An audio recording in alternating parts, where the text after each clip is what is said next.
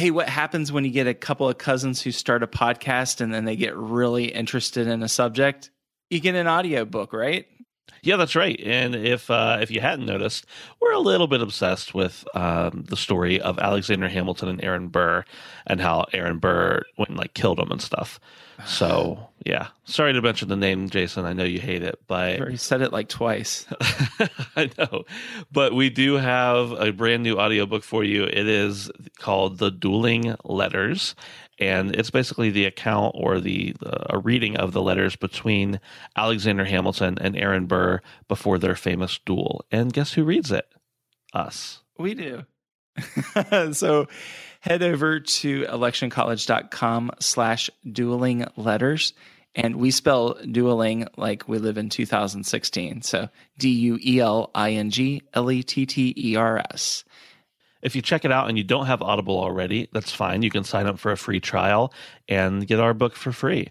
And it's already cheap, but free is even better, right? So you can do that by going to electioncollege.com/dueling letters. Hey guys, you may have noticed our sound quality in this episode, as well as the last episode, is not as good as normal. And that's because we were in Gettysburg, and it's actually just my fault. I just hit a wrong setting, and we get bad quality. So wanted to give you a heads up that this is not the way Election College is going to be from now on. It's just these 2 episodes. So in the future, we will be back to our normal sound quality, and we really appreciate you following along and still listening to us. And we'll be back to the podcast shortly. Thanks. Election College, episode 113. On this episode of Election College, we are live, kind of, from Gettysburg, and we're going to talk about Daniel Sickles.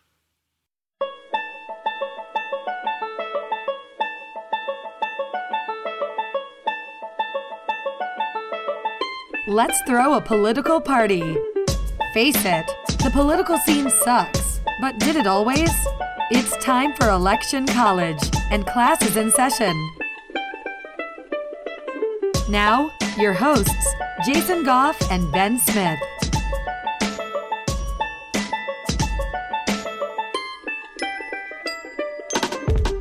Jason, right now, we're in the back of my van with the stow-and-go seats stowed, the back seats pushed down. We've got our own little recording studio set up. And we're talking about Daniel Sickles, but he wasn't a president. Yeah. This morning when I woke up, I never had heard of the guy. And now I not only have heard of the guy, but he is right up there with another character that, well, I've grown to enjoy talking about just because it's so much fun to... Salacious. Yes. That is a good word. So let's talk about this guy, Daniel Edgar Sickles. And we actually are, by the way, in Gettysburg, so having a lot of fun, seeing a lot of historical stuff. For a side note, if you'd like to hear more stuff that's not just directly about presidential elections, let us know.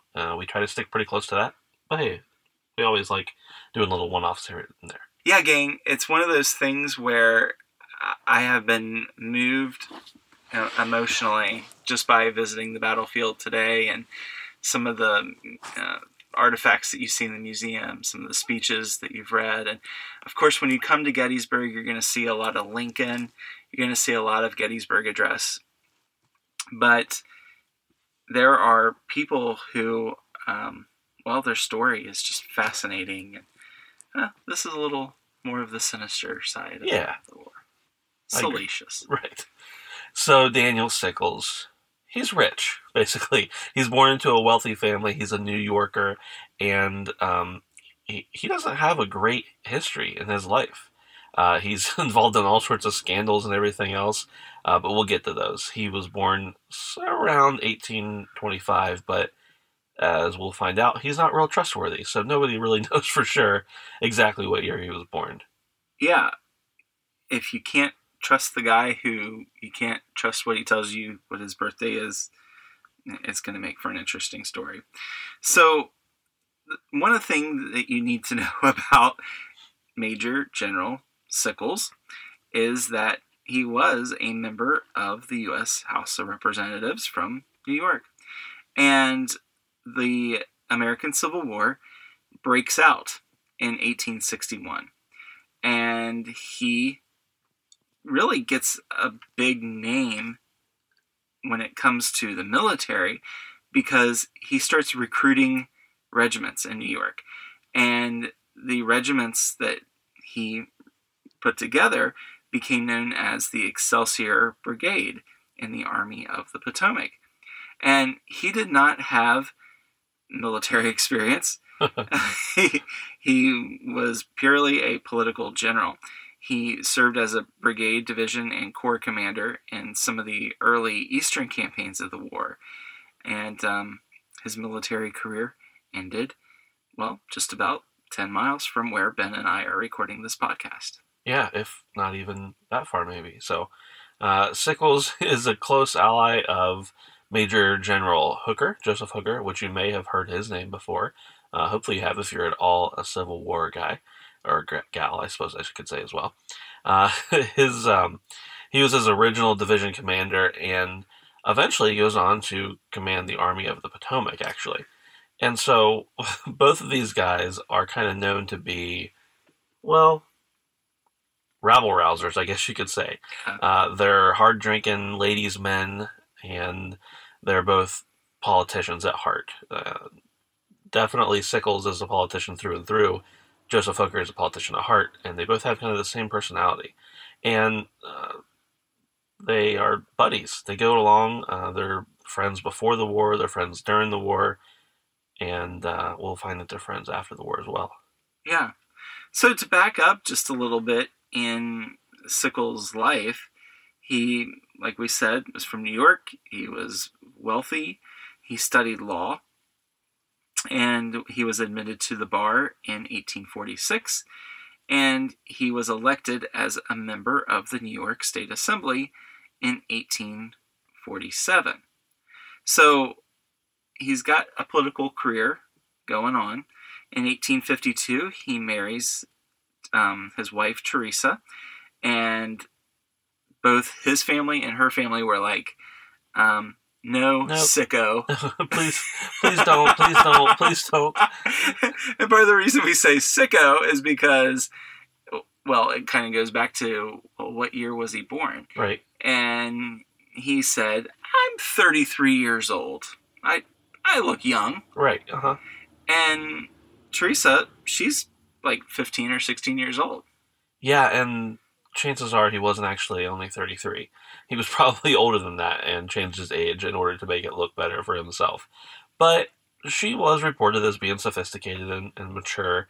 Also, it's a lot different, I guess you could say, in 1850. 16-year-olds were a little different, and the relationships were a little bit different. But still, it's pretty skeezy, if you ask me. Yeah.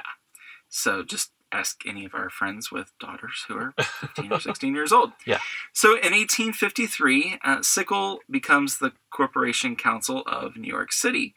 And he's doing that for a very short period of time because he was appointed as a secretary for the United States government in London under James Buchanan. So if you remember, James Buchanan was the ambassador over there in the UK.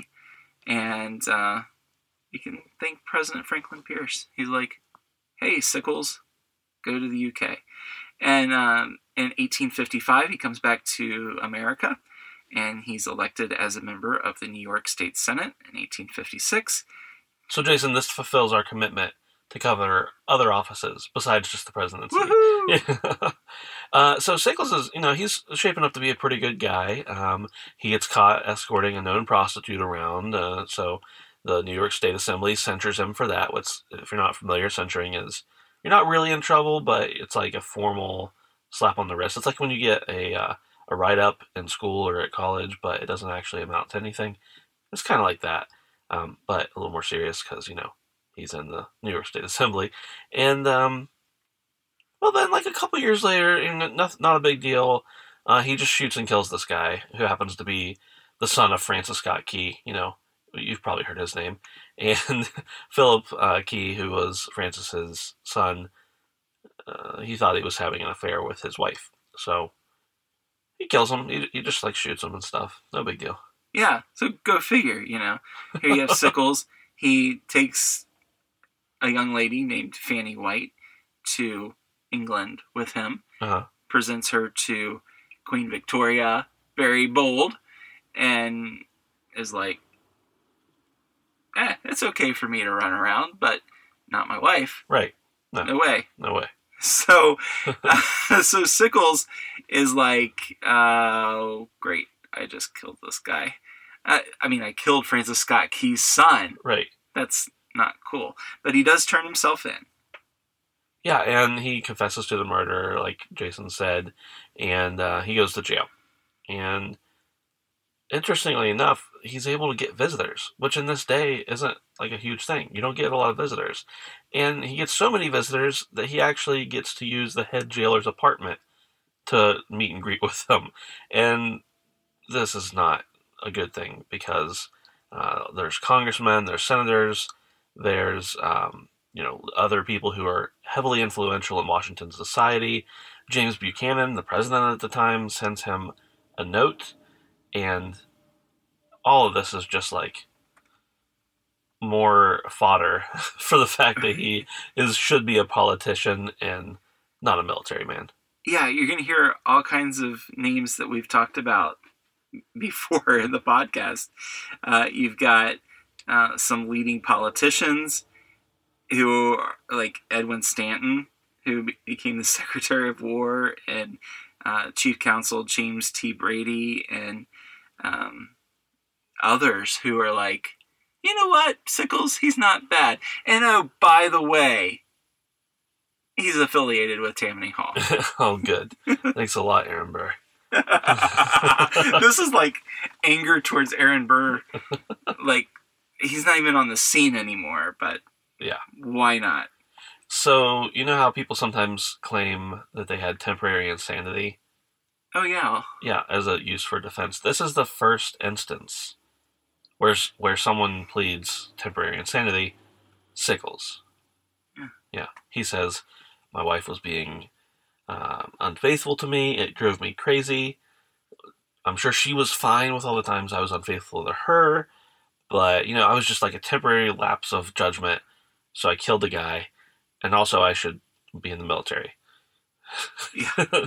He even got it to where the newspapers were spinning the story into his favor and saying that Sickles was actually a hero.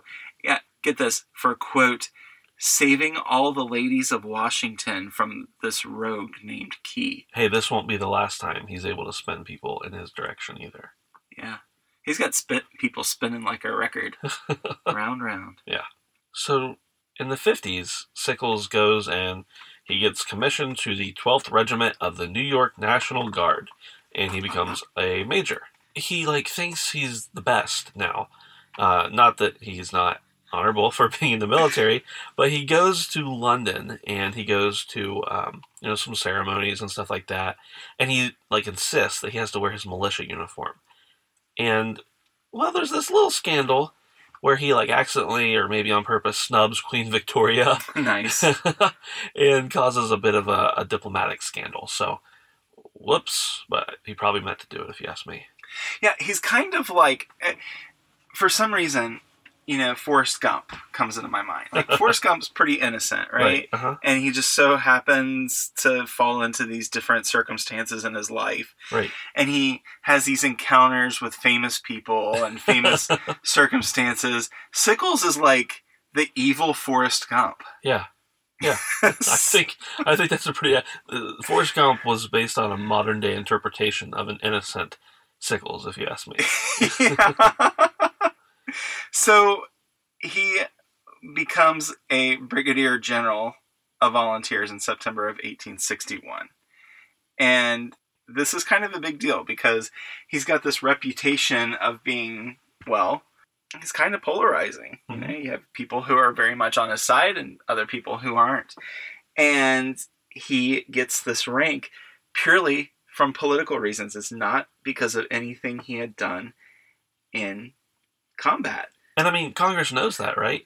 Because in the next March, they're like, "Nah, dude, you gotta relinquish your command. We're not going to recognize your commission because we know you're a weird dude." Right.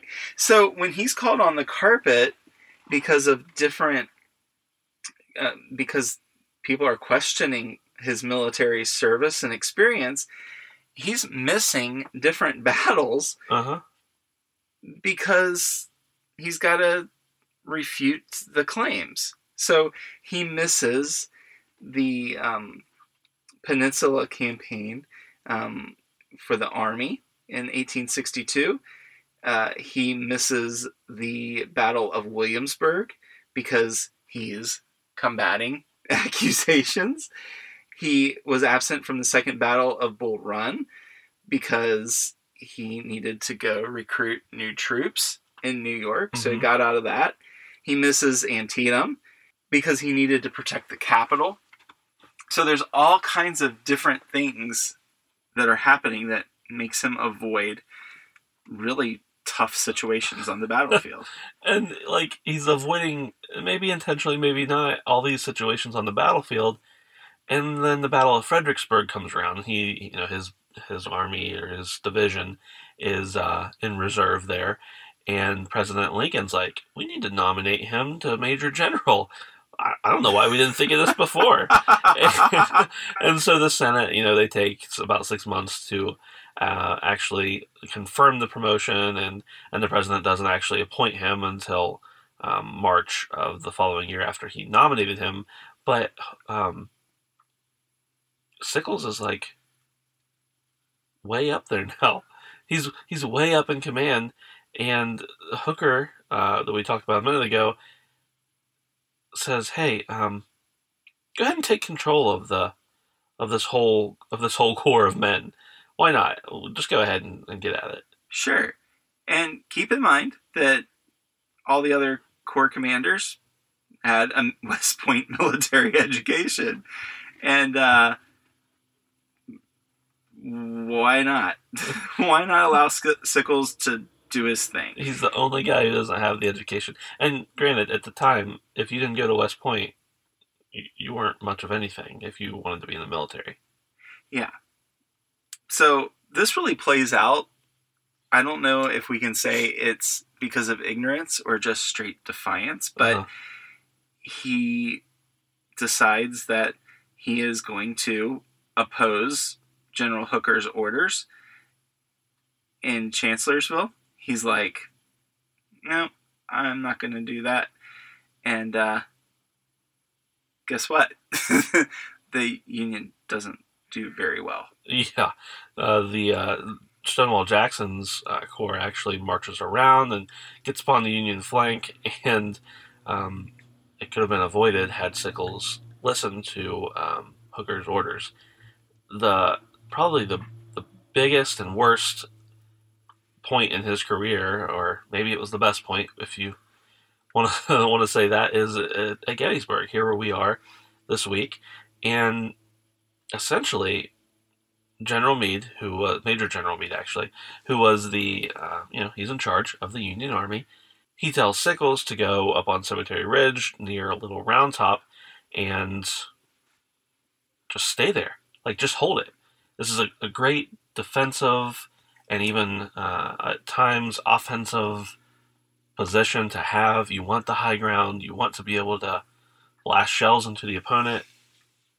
And Sickles is like, okay for like now, but how about I just leave this hill untouched and unprotected?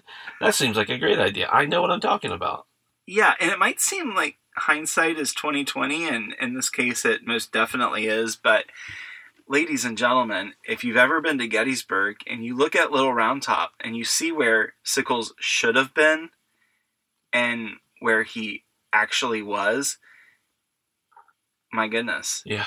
He went to this place that the visibility wasn't nearly as good. Positionally, he was at a disadvantage.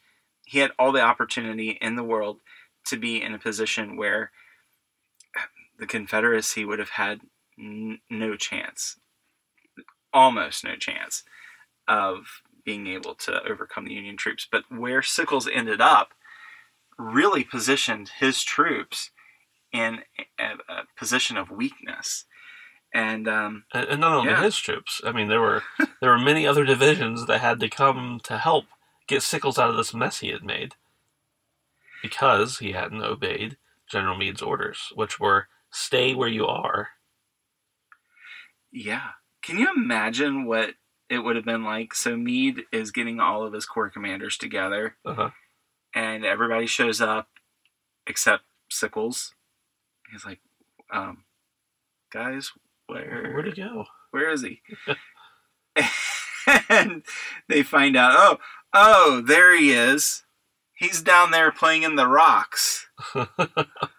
So the Confederates attack right about the same time that the meeting finishes with Meade and his corps commanders. And General Longstreet from the Confederacy, he was all over him. I mean, they're surrounding the troops, and like Ben said, the other Union regiments are having to go down and help. So during the attack, Sickles gets wounded. He gets destroyed, basically, by a cannonball. And it just completely decimates his right leg. And so, of course, they carry him off to a farmhouse where he gets a tourniquet and everything. And later on, they actually amputate his leg. And he says, I am going back to Washington, D.C. That's where I am from. That's where I am going. And he says to everybody who's there, hey, guys, did you hear we won a huge victory? We won a huge victory up at Gettysburg, and it was all because of me. Yeah. Yeah, he runs this huge campaign against General Meade, saying that he's a man of low character and just really isn't great. He says that Meade had secretly planned to retreat from Gettysburg on the first day of the battle. And he said, yeah, I might have violated some of the orders that Meade gave me, but guess what? It was the correct move because, hey, it disrupted the Confederate attack. And, I'm the hero. And, oh, by the way, while I'm the hero, here's my leg. Yeah. Look at it. Yeah. Yeah, and what I mean by that is he actually had his amputated leg and occasionally would show it off. So after he recovers a little while, what a weird guy. After he recovers for a little while, he stays in the Army, of course, till the end of the war. And Lieutenant General Ulysses S. Grant, who later, of course, becomes president, says, yeah, I'm not going to let you go back into combat, dude. You've got one leg. And Sickles is mad. He's just angry about it. And so a little while later, he goes on this confidential mission to Columbia and to make sure that they're agreeing and getting along with these treaties that had been set in place previously. And he becomes a minister to Spain. He still maintains his status as a ladies' man after he killed his wife's adulterer, after he loses a leg, after he basically screws up in Gettysburg, and people still love him. He's just on fire, basically. Yeah, it's weird. Teresa dies in 1867. He's over there in Spain. 1871, he marries a Spanish member of high society over there, and they have 2 kids.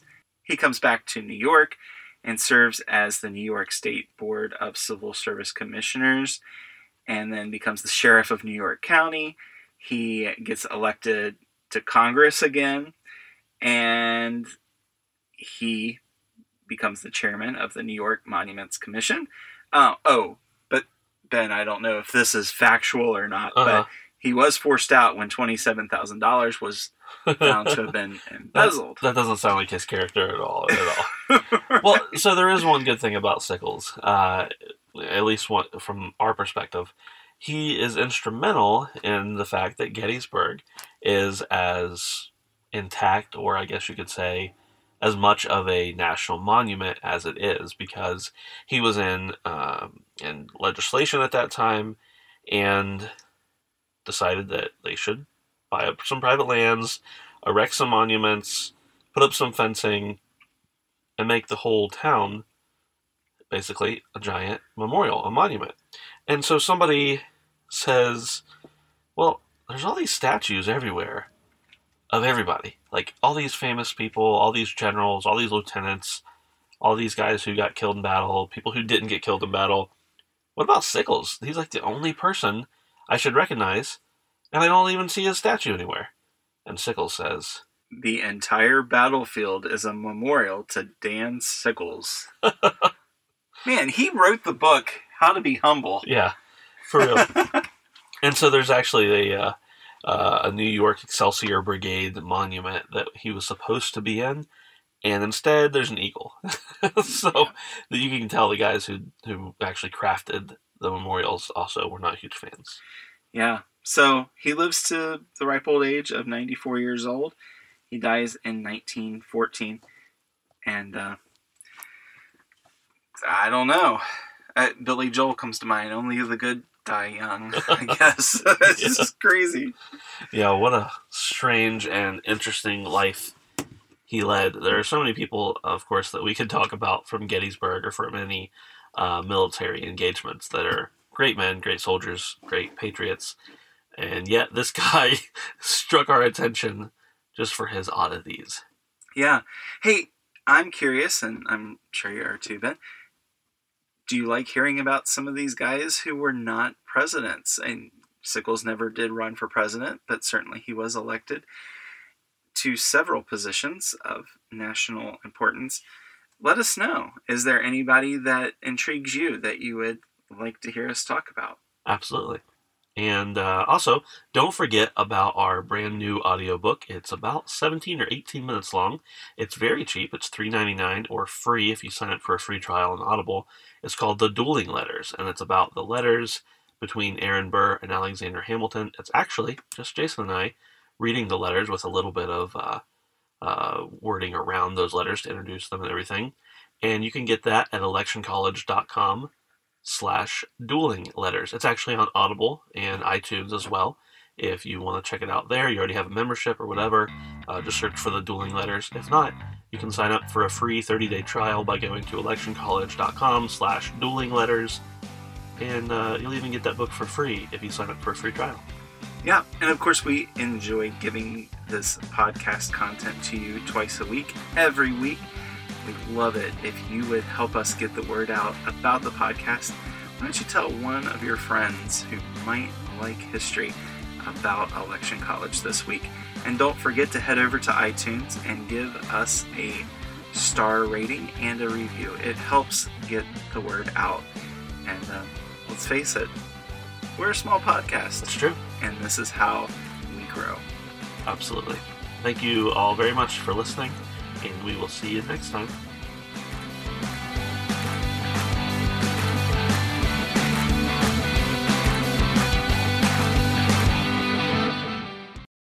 Without the ones like you, who work tirelessly to keep things running, everything would suddenly stop. Hospitals, factories, schools, and power plants, they all depend on you. No matter the weather, emergency, or time of day, you're the ones who get it done. At Grainger, we're here for you with professional-grade industrial supplies. Count on real-time product availability and fast delivery. Call, click Grainger.com, or just stop by. Grainger, for the ones who get it done.